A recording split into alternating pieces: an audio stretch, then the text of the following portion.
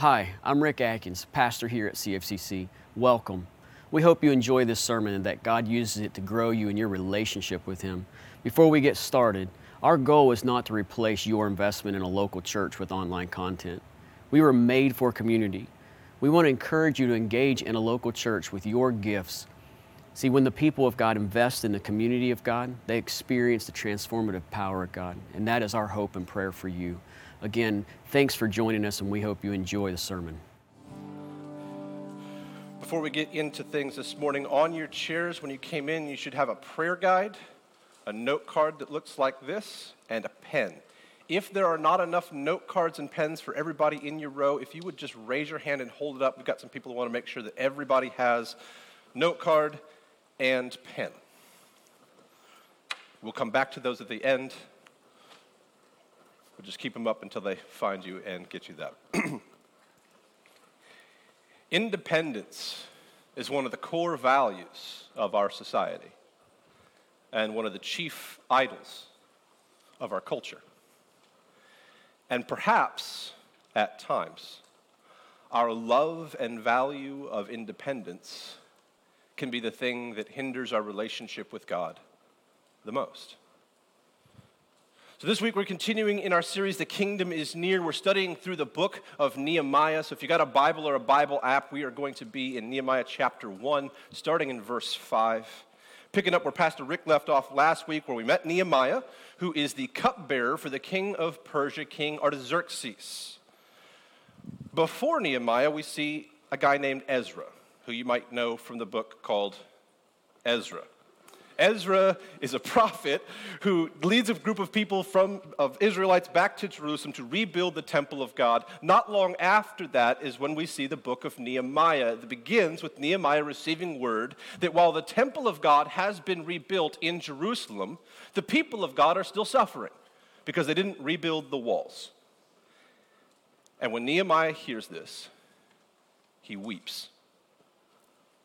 He mourns, he fasts, he devotes himself to prayer day and night. That is how passionate Nehemiah is about the kingdom of God. That when he learned that the work of God had gone unfinished, he mourned. For days he stopped what he was doing, he stopped eating, and he devoted himself to prayer. Church, when was the last time you, out of your love for the kingdom of God, skipped a meal to devote yourself to praying for its advancement? What if we had a heart like Nehemiah? What if we, as the people of God, cared so much for the mission and the work of God, that the thought that there was more to be done, that the realization that it had gone unfinished and that there's still stuff to do, what if that kept us up at night? When you love God, you will be passionate about His kingdom and His glory. See, as a church, we're going into a season of preparation, a season of prayer, and a season of growth as we get ourselves ready for the work that we believe God is going to do in us and through us. And so over the next few months, you're going to hear us talk about a kingdom campaign and our vision and plans to kind of build out our property. And I want to be really clear. The kingdom that we want to build is not our kingdom. It's His kingdom. Not because He needs us, but because we want to be a part of what He's doing, because we want to participate in the work of God. And that when God moves, we want to be a place that moves with Him and grows in Him, that we might experience more of Him. Church, moves that matter, moves that really make a change, that are truly impactful, they rarely begin with action. They begin with an idea, with a dream, with a vision. Not of what is, but of what could be. And it starts as this little spark, and it grows into a roaring fire. Here's our dream. We want to see more people come to Jesus. We want to see more people grow in Jesus. We want to see more of the people of God engaging in the mission of God for the glory of God. We want to see the church that belongs to Jesus be all about Jesus and all for Jesus. And what that means is that we as a people have to practice setting aside our differences, setting aside the pettiness of our preferences, setting aside all the things that we think that it should be, setting aside ourselves, our old hurts, the baggage that we carry from previous experiences in our lives. We set aside ourselves that we can focus all that we have and all that we are on the person and the work of Jesus. We want to be a place that administers more grace, more love, more hope, more joy, and more peace to the people around us. We want to see people experience freedom from their addictions, freedom from their sin. We want to see people healed. We want to see marriages restored, relationships reconciled, needs met, and lives changed by the gospel of Jesus. We want to see God move all around us, transforming hearts, changing lives, reshaping the community that we live in. We want to be a part of what God is doing. This last week, there's a couple that came in. I have a conversation. They were struggling with some things. They were looking for guidance. They didn't come here looking for Jesus. But while they were here, they surrendered their lives to him. They're here this morning with their families. Yeah, come on. Look. They're here this morning with their family taking the first step in their journey with Jesus. And if that's not something that we're going to get excited about, I have to ask, what are we doing here? This is the reason that we exist, to see lives changed by the gospel, to see hearts transformed by the work of Jesus. And church, we want to see more of it. That is what we're looking to do. That's what all of this is about. We want to see more of the move of God, more of the power of God, more of the transformation that only God can bring. We want to be a people with an unquenchable thirst for the presence of God, with a hunger for more of Him that cannot be sated, because we want to be a people that build the kingdom of God.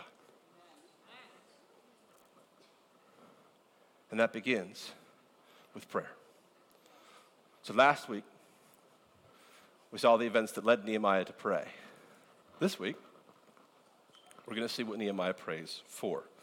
So Nehemiah chapter 1, verse 5. And I said, O Lord God of heaven, the great and awesome God who keeps covenant and steadfast love with those who love him and keep his commands. I want to point something out here. This is not the first, nor will it be the last time that the Bible draws an exact parallel between loving God and obeying his commands. It's important for us to understand this because we live in a society that says, oh, I love Jesus, I love God, but I'm going to do whatever I want. Nope. Not how it works. You cannot love God and not follow the commands of God. They are connected, linked inseparably. Not that we will ever be perfect in our obedience or pursuit of his commands, but that we will always have a desire to obey and follow those commands. So Nehemiah opens his prayer. One of the things that I love about the Bible is when it tells us to pray, it doesn't just say, hey, you should pray, figure it out. It lists prayers. It records prayers that these different people of faith have prayed so that we can see the example that they set for us. And if you look at how Nehemiah prays, if you go through and you do a search of all the different prayers that are recorded in Scripture and you look at how they begin, they almost always have the same ingredient at the start. They begin with a recognition of who God is. Nehemiah starts by reminding himself who he's talking to. This is one of the most important things we do when we pray, because it's easy for us to forget that God is not a wish-granting genie in the sky who exists to make your life happier, healthier, wealthier, and better, and do whatever you want. He is not some Mr. Fix-It that we go to when we want something or we need something. Yes, we do take our requests to God. Yes, we do bring our needs to him, but that should not be the majority of our prayer time. That should be a small part of it. What we need to remember, church, is that we are his servants, not the other way around. Biblical prayers start with God, end with God, and are centered around God. Whereas our prayers often start with ourselves, end with ourselves, and are centered around ourselves. Like when you look at your prayer life, ask yourself, if I didn't mention myself, would I have said anything other than, "Dear Lord"?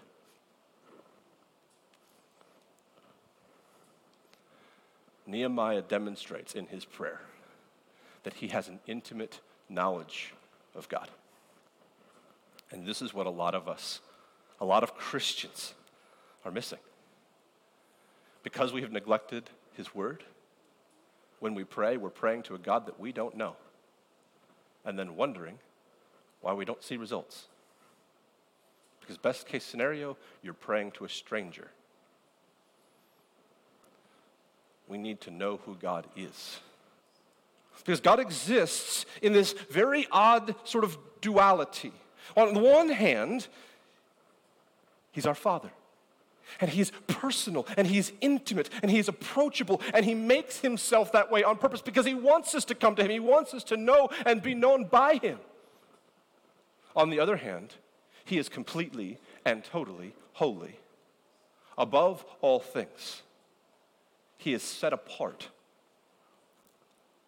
And just because God makes himself approachable does not mean that we can forget who he is or fail to acknowledge his infinite holiness. We're talking about the God who Moses goes up on Mount Sinai, wants to see God's face. God says, "Yeah, you can't do that, you'll die." So he puts Moses in a cave, puts his hand over, and goes by. And Moses gets to see the fading passing of God's glory. Basically, he gets to see the place that God was after God left it, and just that causes him to fall down as if dead, and his face shined for weeks. They had to put a veil over it because it was so disturbing to people. That is the majesty and the wonder of God. And when we understand who he is, when we see the utter perfection that is God, it reminds us of how far we are from that. And so when we pray, when we start our prayers by recognizing who God is, what that does is that creates in our hearts a sort of holy humbling.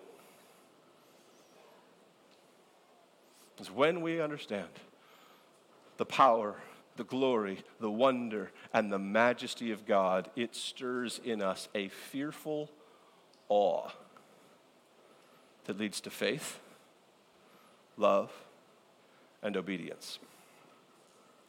Verse 6.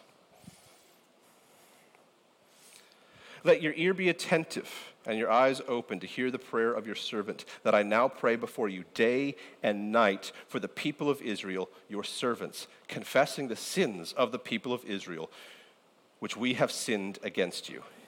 Even I and my father's house have sinned. We have acted very corruptly against you and have not kept your commandments, the statutes, the rules that you commanded your servant Moses. So Nehemiah learns that the people of God are suffering. And I want you to notice what he doesn't do. He doesn't go, "God, why is this happening? Why are you letting this happen to your people? They rebuilt your temple. They tried to serve you. Why are you allowing them to suffer? That's not fair. That's not right. If you're such a good God, why are you letting bad things happen?" Nehemiah doesn't blame God because he knows that God is not to blame. Nehemiah understands that the reason the people of God are suffering is because of what they have done. God has always been faithful to the covenant. It's Israel that was unfaithful. And so Nehemiah understands that the problems that the Israelites are facing, the problems that the people of God are facing, are problems of their own making. Let me be clear.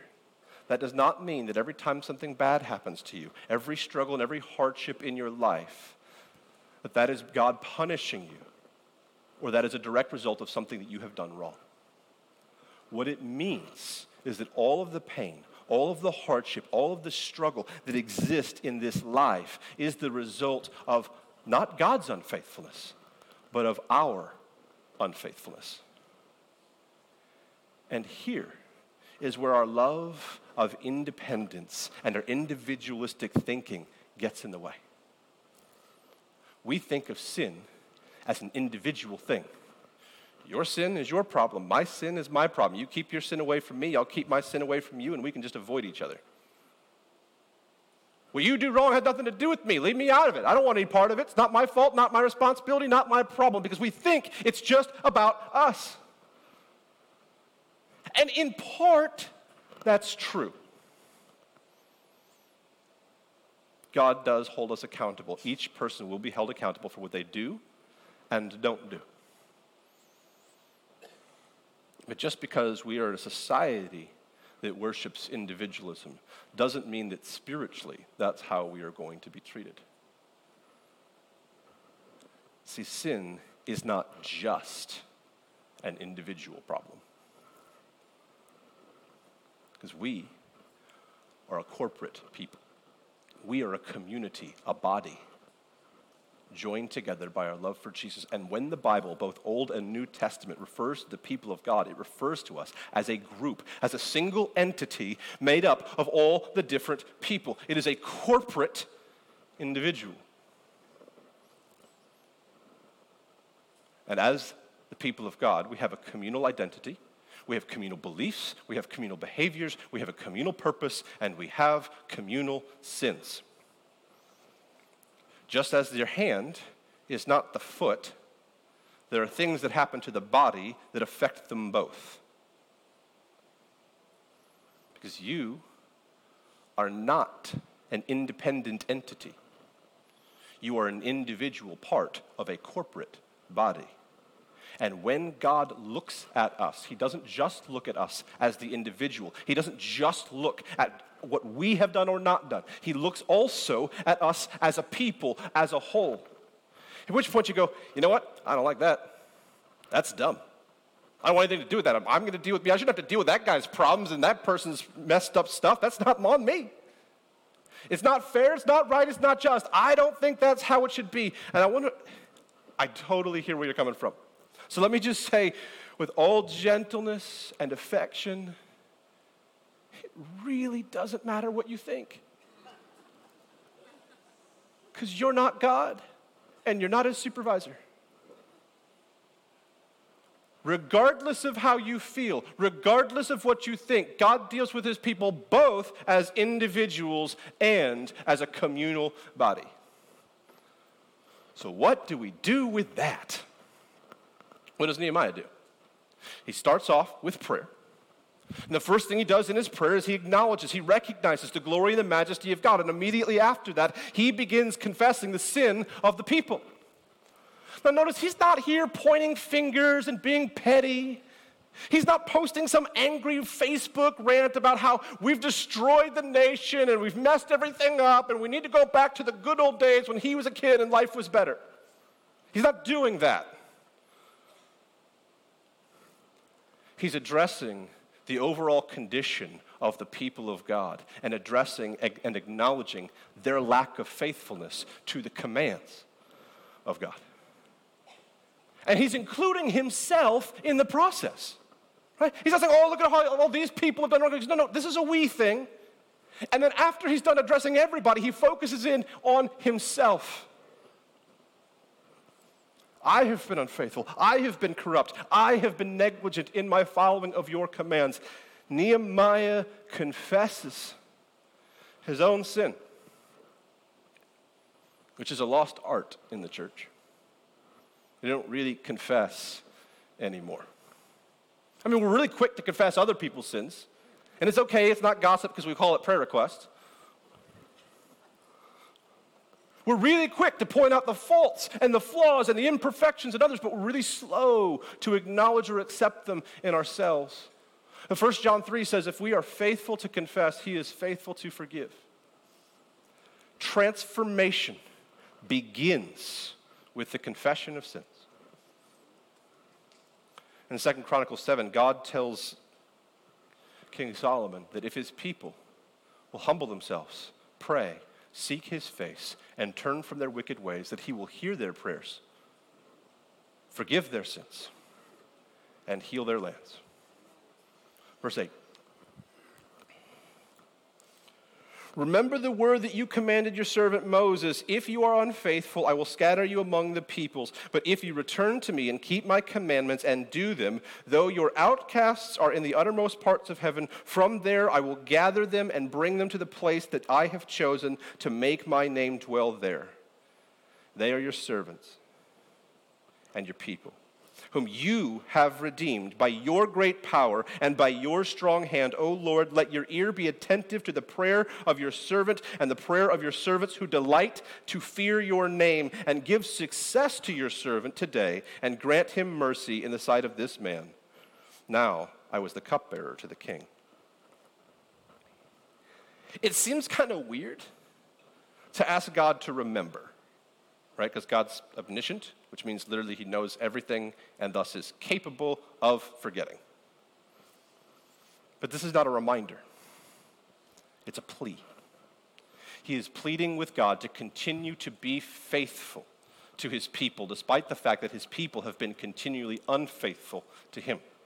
What he's saying is, God, don't give up on us. Don't quit on us. He's pleading, he's begging God to forgive his people. But if you look at the prayer, look at how it's worded. Look at the language describing sin and repentance. It is not individual sin. It is not individual repentance. He is praying for the people as a whole. He is seeking forgiveness and repentance for the people as a whole. Because we are not just individuals. We are part of something larger, of something greater. And we are all in this together. When we as the people of God are unfaithful to the commands of God, we fall under his judgment. When we as the people of God are fruitful in our pursuit of God, we fall under his blessing. But our actions don't just affect us. And because you are not an independent entity, but rather an individual part of a body, we have a responsibility not just to God, but to each other. To confess, to repent, to forgive, and to obey. Because our actions don't just affect us. At which point, we look at the church and we go, man, that's messy. These people, they're broken, they're imperfect. I don't want anything to do with that. You know what I'm going to do? I'm just going to avoid the community altogether, and that way all their mess doesn't get on me, because you know what? You don't have to go to church to be a Christian. You're absolutely right. You do not have to go to church to be a Christian, any more than a fish has to be in water to be a fish.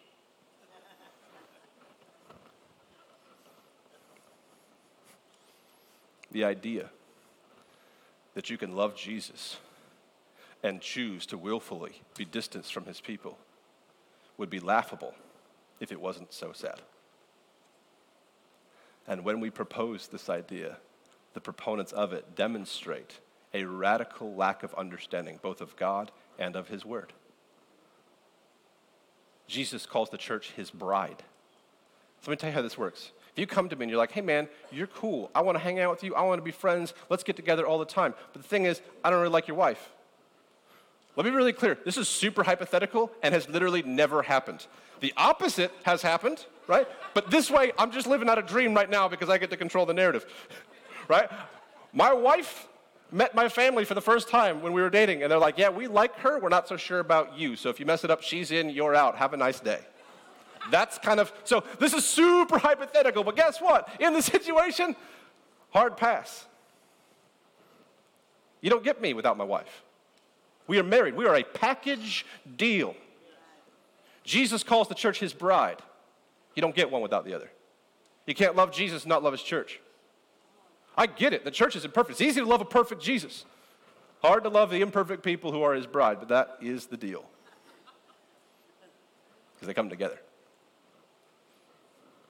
You cannot love Jesus and not love his church. You cannot love Jesus and willfully choose to remain separated from his people. But for all the baggage and the mess that the community of believers bring, they also bring gifts. See, throughout the Bible, we see that there is power and impact in community.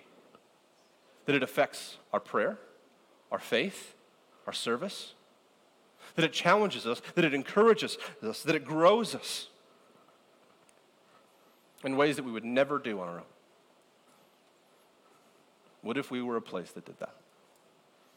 What if we were a place that devoted ourselves to praying for one another? What if we were a place that devoted ourselves to encouraging one another and challenging one another and coming alongside one another to help each other grow? What if we were a place where those who were more mature in Jesus deliberately sought out those who were less mature in Jesus and said, hey, come follow me as I follow Christ, and let's go through this walk with Jesus together, because we, as the people of God, were so focused on the mission of God that we were willing to step outside of our comfort zones, that we were willing to sacrifice our time to help people grow in Him and get to know Him.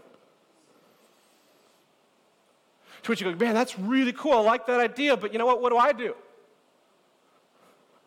I'm not special. I don't know all this stuff. Nehemiah was not a prophet. Nehemiah was not a priest. Nehemiah was not a king. Nehemiah had no theological training. He lived in a pagan culture and was surrounded by pagan people. Sorry, what were you saying? You know what else Nehemiah didn't have? A call from God. Noah gets a call from God, build a boat. Abraham gets a call from God, go to the land I'll show you, and I'll make you the father of many nations. Moses gets a call from God, my people are suffering, I'm going to send you to rescue them. David gets a call from God, you're going to be my king. You know what doesn't show up in the book of Nehemiah? And the Lord said. Nehemiah does not get a call from God. He's a regular guy who loves God and desires to honor Him.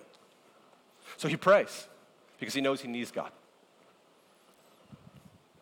He knows he can't do it alone. He's not meant to. See, the book of Nehemiah, one of its primary themes is the power of the people of God working together to build the kingdom of God for the glory of God. So Nehemiah confesses the sin of God's people. He confesses that they have not been faithful to the command of God. Have you? Jesus gave you a mission. Make disciples of all nations. Have you been faithful to that mission? Jesus gave you a purpose, to know Him and to grow in Him. Have you been faithful to that purpose? Jesus died on the cross for your sin and for my sin. Took the penalty for sin, took the wrath of God upon Himself to spare us from it so that we could walk in the newness of life. Have you been faithful to walk in that new life, or do you continue to walk in the old one? Jesus gave you a command to love Him most, to seek Him first, to place Him above all things, seek Him above all things, focus on Him above all things. Have you been faithful to that command? Church, maybe the reason that we don't see God move the same way that we see it in Scripture, maybe the reason that we don't feel the fullness of His grace and His power and His freedom and His joy is because we keep trying to skip the first step. If we are faithful to confess, then He is faithful to forgive. The joy, the peace, the hope of walking with Jesus begins with confession. And church, I've got good news. We do not serve a powerful God. We serve an all-powerful God. We do not serve a God who can do some things. We serve a God who can do all things, who has power over all things, and who makes all things possible. And sometimes what happens is the fear and our enemy gets in our heads like, you can't do it. You're not qualified. Think about what you've done. Think about where you've been. It doesn't matter. Because Jesus is in the business of making things new. His work is transformation. His work is change. And change, godly change, it begins with prayer. It begins with confession, with repentance, not just as individuals, but as a community. So the worship team's going to come out. On your chairs when you came in, there should have been a prayer guide. That's the big sheet of paper. We're using those the rest of the year so that we can pray together as a community. As we prepare ourselves for what God is doing here, I'm going to ask you to keep that with you, to pray with that every day so that we as the people of God can be of one heart, of one mind, and one purpose as we get ourselves ready for his work. So take that with you, but for right now, set it off to the side. What you need right now is a note card and a pen. First instruction, do not write your name on this card. Some of you are tempted to write your name on the card because I told you not to. I love you, you're my people, don't write your name on the card. Don't write anyone's name on this card over the entire process. Don't write anything that could specifically give away your identity or someone else's identity. What we're going to do this morning.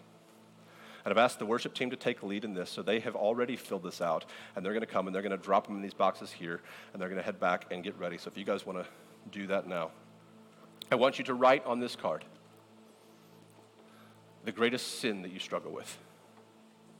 The sin that keeps you in the most bondage. The thing that if you could confess one thing to God, experience freedom from one thing in your life, one thing that hinders your relationship with God the most, write it on this card. You don't have to be massively specific. You don't have to get into massive detail, but write enough to explain what it is.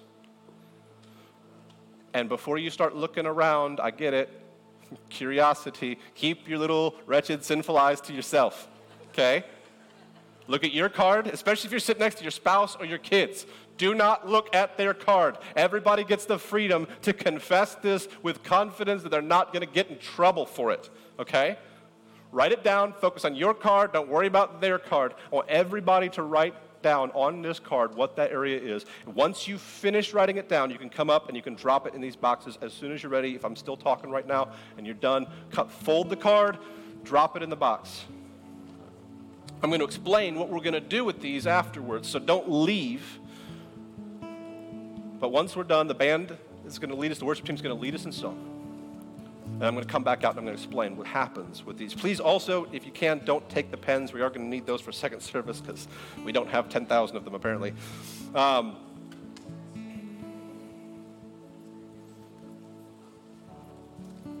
What I want to experience and what I want you to see, the reason that we're going to kind of do this is a little bit different, and a little bit more interactive, but the only way for us to really understand the power of things is for us to sometimes participate in those things. And so we're going to do that. We're going to practice and see. I'll explain the rest when we're done. So the band's going to lead us in worship, and at any time during the song, bring your cards up. Once your cards up, worship, and then I'll be back up to explain.